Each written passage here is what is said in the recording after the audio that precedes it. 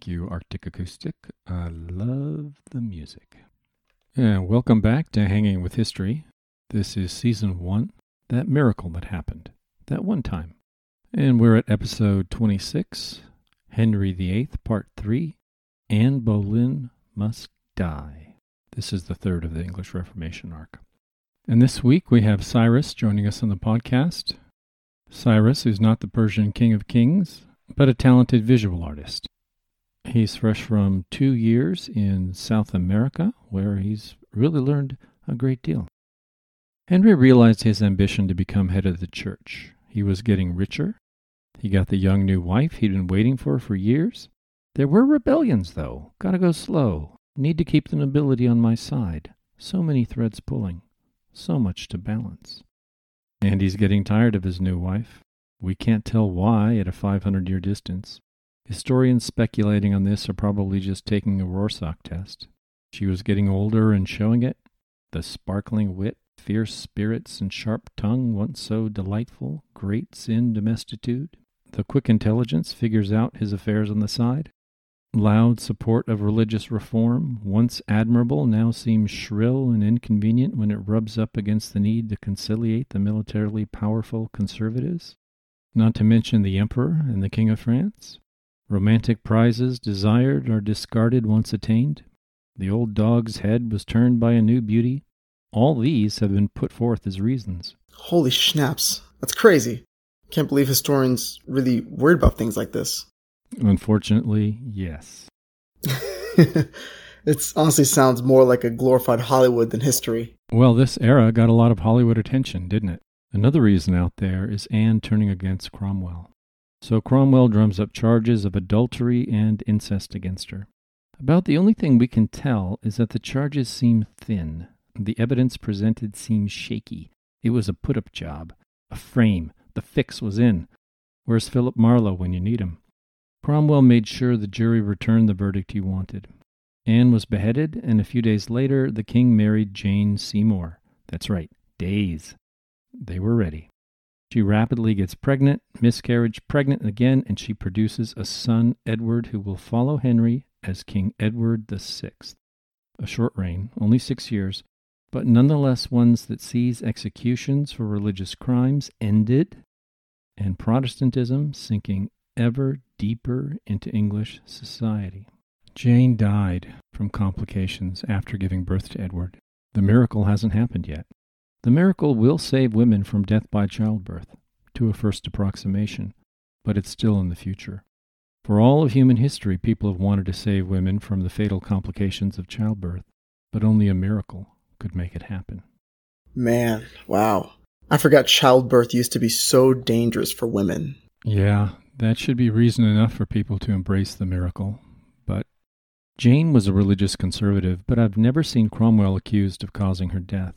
Now Henry has an heir, but needs a new wife. The foreign affairs element creeps in, the sixth thread from last week's episode. And Cromwell is in charge. He's angling for alliances with the Protestant states in Germany as a long-term counterweight to France and the Empire, Valois and Habsburg.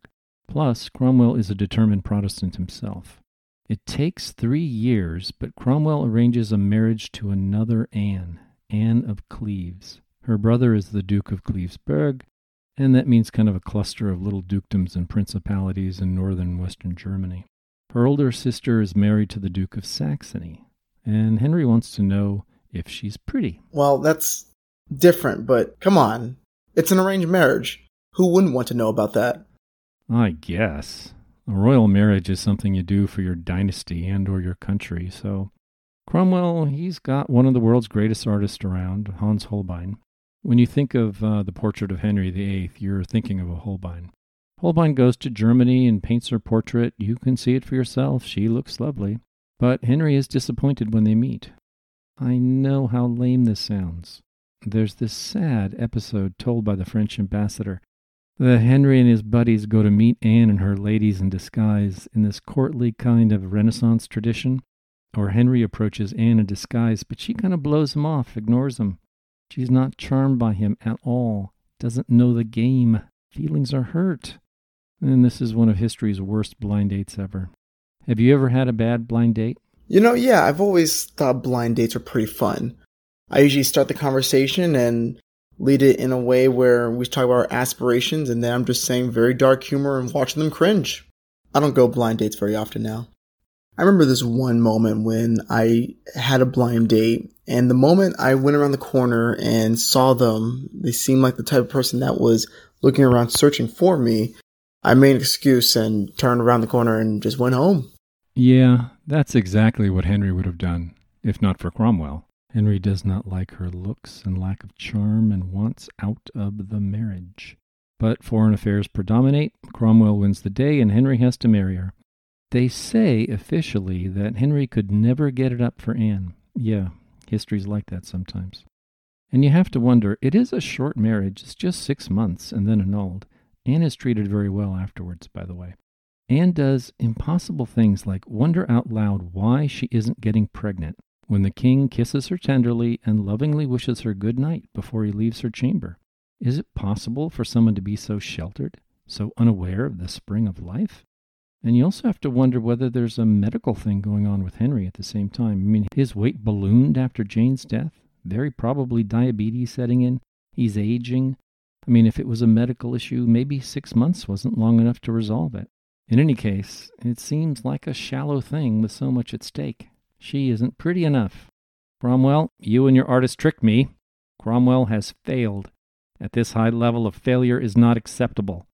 And when Cromwell's noble-born enemies move against him, Henry supports them.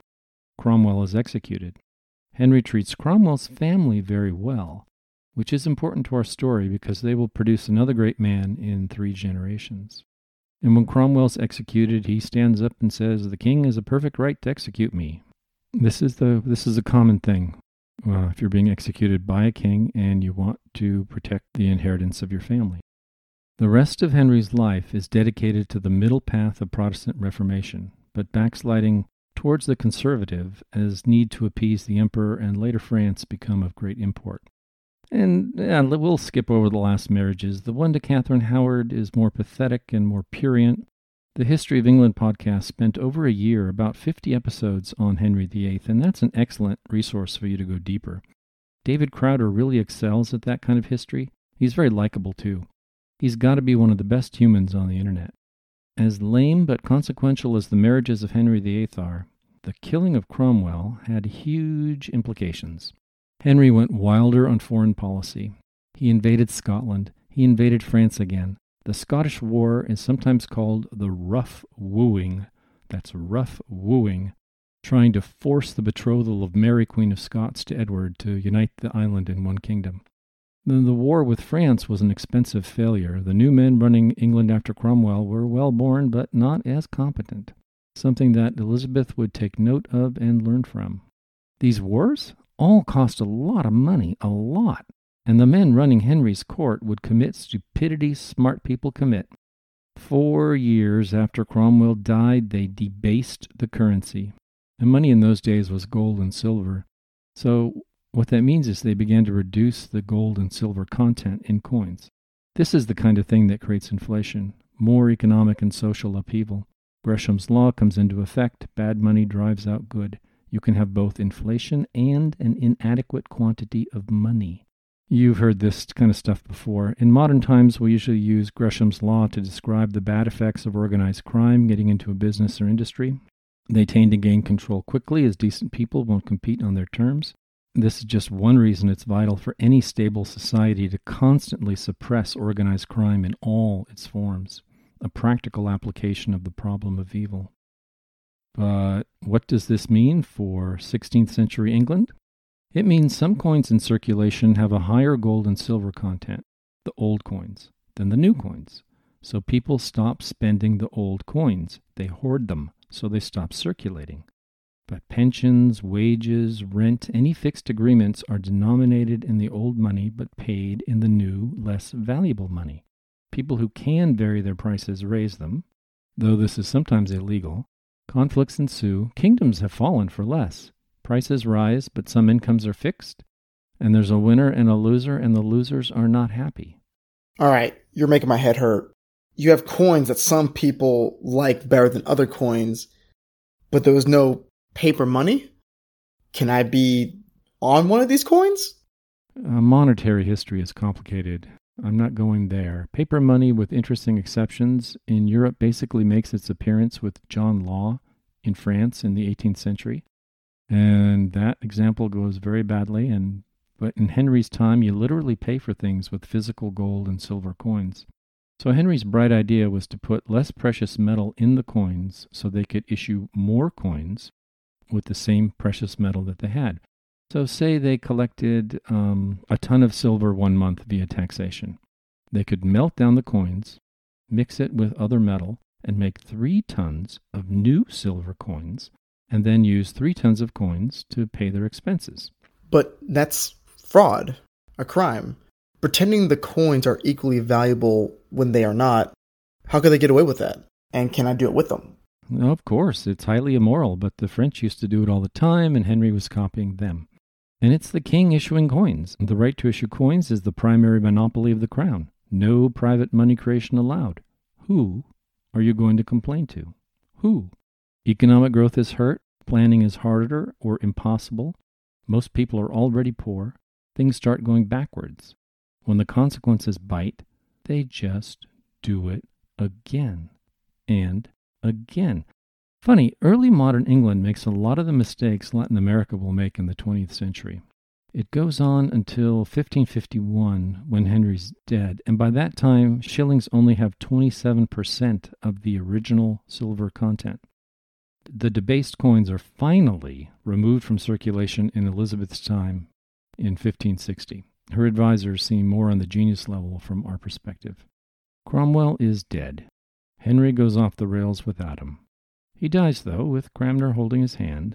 The miracle is secured and stabilized by his daughter Elizabeth.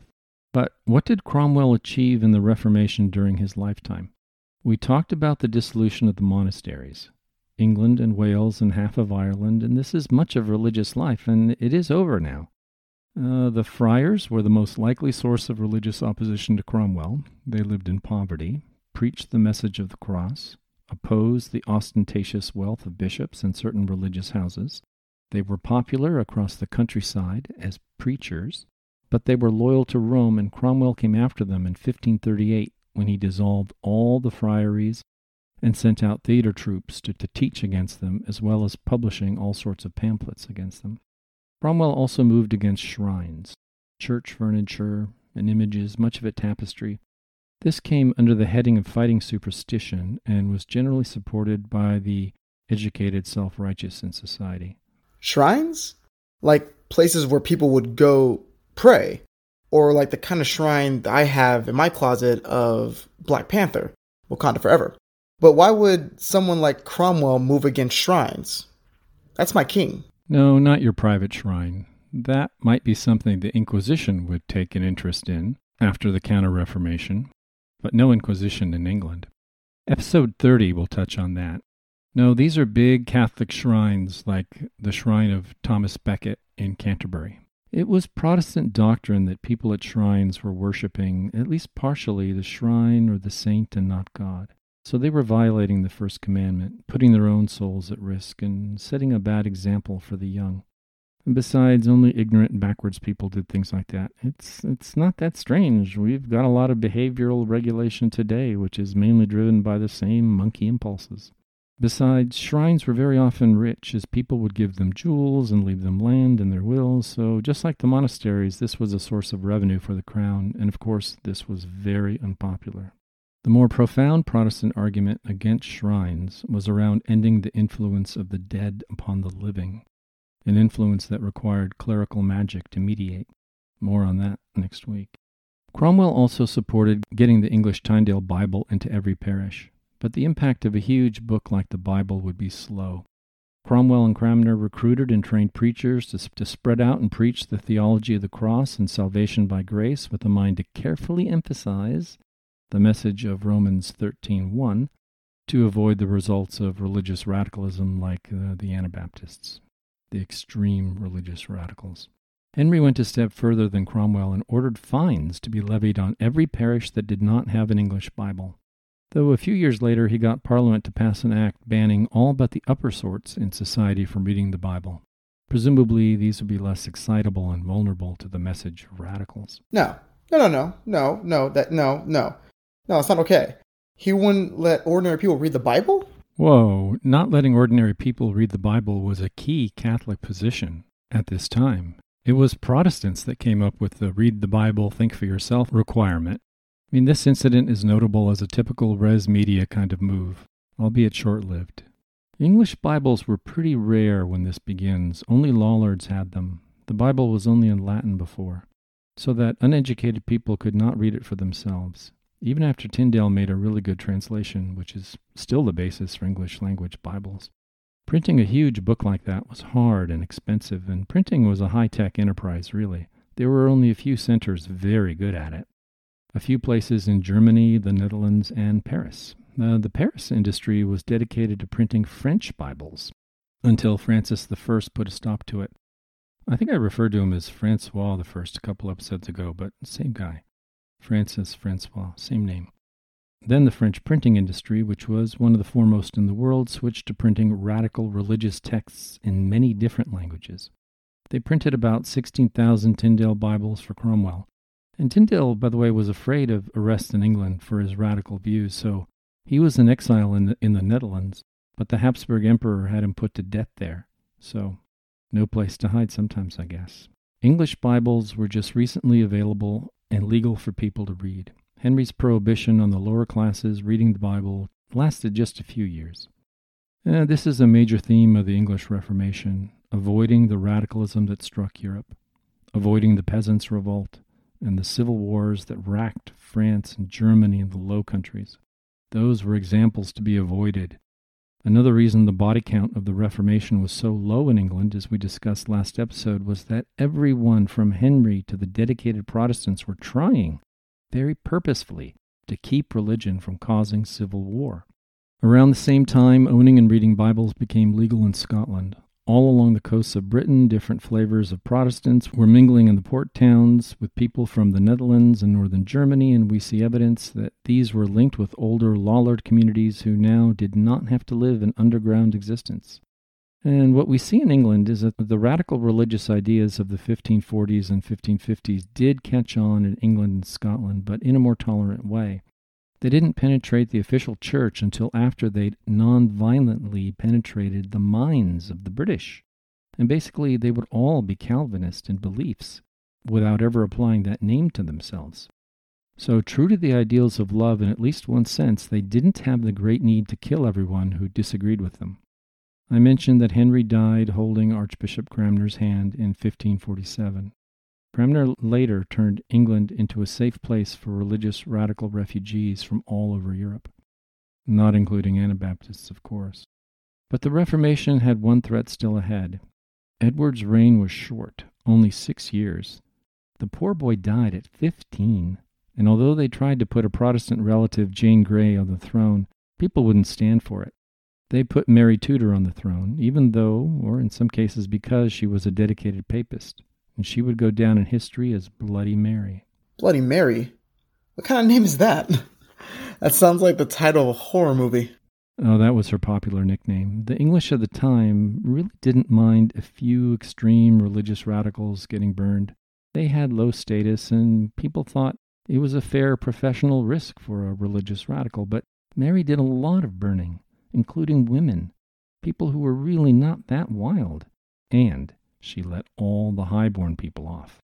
So it seemed like one set of rules for them, a different, harsher set for us. That's no good.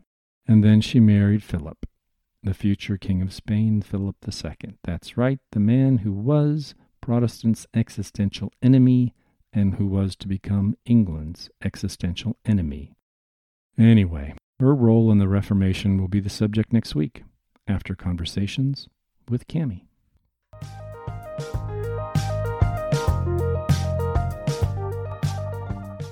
Okay, we'll figure it out. All right, Cammie, you've had a chance to listen to Cyrus and episode 26, Anne Boleyn Must Die. What'd you think? Well, it was great to hear from Cyrus, but I really hope he doesn't start doing things like counterfeiting coins. Yeah, let's hope he's just joking about that. Yeah, but it's great to hear from Cyrus today. I don't remember. How many marriages did Henry have? He was Henry VIII. He had 6. Yeah, it was 6. Yeah, I his couldn't last remember. one was actually probably his best, in the sense that he married a kind woman who was really good at managing the family and bringing them together, at least on the surface. But yeah, what I hope this episode got across was that whole sequence seems just like the actions of kind of a pathetic, lame, selfish man who just happens to be king. And then the next question I would have would be, do we know how many children he had from those 6 marriages? Well, he had 3 that lived. There was Edward, who was king, Mary, who would be queen after him, and Elizabeth, who would be queen last, and she would have this long, fantastic reign. Yeah. He also had an illegitimate son, which he was just seemed like he was really close to legitimizing before he finally backed away from doing it. By the time the Bible became a legal thing to have in the home, by the time we could own one, how many people, what was the percentage of people who could actually read it? Well, okay, so you start off with Latin Bibles being completely okay, although they're practically impossible to have because, they have to be handwritten before printing. And then with only a few Lollards having actual English Bibles that were translations from people that worked for Wycliffe. Then we had, what was the guy's name? Coverdell. And he made some Bibles in the 1520s that were printed, small portion. And it wasn't really till the Tyndale Bible that there were large amounts of them even possible for people to get their hands on. Yeah, so literacy was as high as 70% of the yeoman class, which is, the class that begins to matter, and probably higher than that going up, at least in the southeast of England, and probably lower, like in the 30% region in the north. And as the years go by, the literacy rate is just going to go up and up and up. The demands of the requirement to read the Bible is going to drive literacy down into the very lowest classes. Yeah, that was going to be one of my questions. How much of literacy there's some controversy about it. Was due to because the Bible being available and people being curious. A lot of people learn to read really from the Bible. Do you think that the availability of the vernacular Bible increased literacy? There were some commercial areas, though, even in the Catholic parts of Europe, where literacy followed almost the same trajectory as it did in England. So it's, of course, when you get into the details, it's always a little bit muddled. Now, did you say that they started teaching salvation by grace, and did you quote 13:1, Romans 13:1? Rulers on earth are also put there by divine power. They're not saying it's satanic. And that's the one that is in conflict with Acts 5:29, which says a Christian is a free lord of all. Or it says, obey God, not man. Luther was the one who came up with that formulation of a Christian's a free lord of all. When Cromwell and Cranmer sent out preachers, the emphasis was to make sure people respected the powers that be, so that they didn't end up with the kind of crazy things that were happening on the continent. In other words, your rulers were put into effect, instituted by God. Therefore, listen to them. Yeah, and we'll see when we get to Elizabeth's time. They don't even really need to have this message anymore, because it's going to seem to everyone like God came in and intervened on her side, on the side of the Church of England. And so it was sort of an extraordinarily powerful argument for supporting the Church of England. Yes, it sounds like it was. Yeah, it's the end point of a subtle argument, but yeah. Almost would hate to get too close to King Henry. Oh, yeah. Being a courtier was a key to wealth and power, but was also very dangerous. It sounds like it. Yeah, it's a game with a high body count. I think I would have been fearful had I been a young maiden chosen to go meet and marry Henry VIII. Sensible people stayed away, but the ambitious were attracted. So I know next week you're going to talk more about Bloody Mary, Henry's daughter, who took over the throne after Edward died. But you threw out here that Mary had a tendency to let the highborn people off and not burn them. What was that about? Well, I guess I'm a little concerned that could be misconstrued, because she did kill a fair number of highborn people as well, but they were all as political enemies. Like, they were the ones supporting Jane Grey, and all those people were killed. Or they were a part of Wyatt's rebellion against Mary, the rebellion prompted by her marriage to Philip. She killed all those people, and, happily, but that was more typical royal stuff, that people that opposed you for political reasons, you would go ahead and kill. Are more likely to have a short life expectancy, I guess.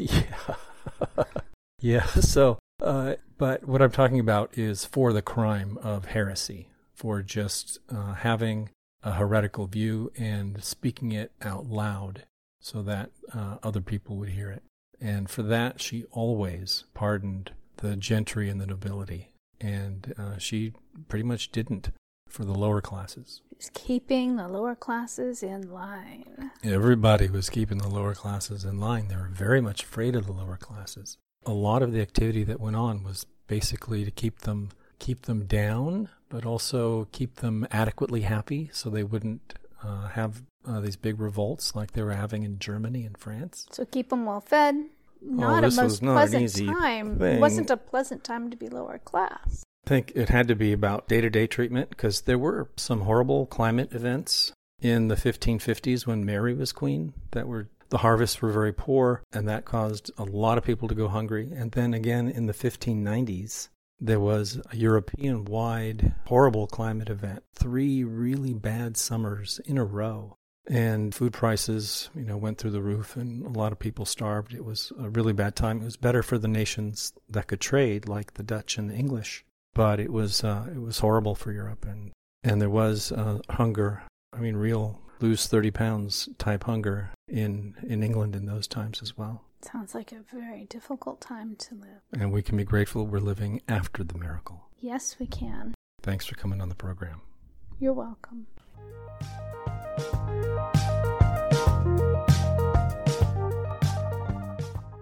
And thanks, Cyrus. I appreciated the take you had on the podcast, although I expected you to talk about Holbein.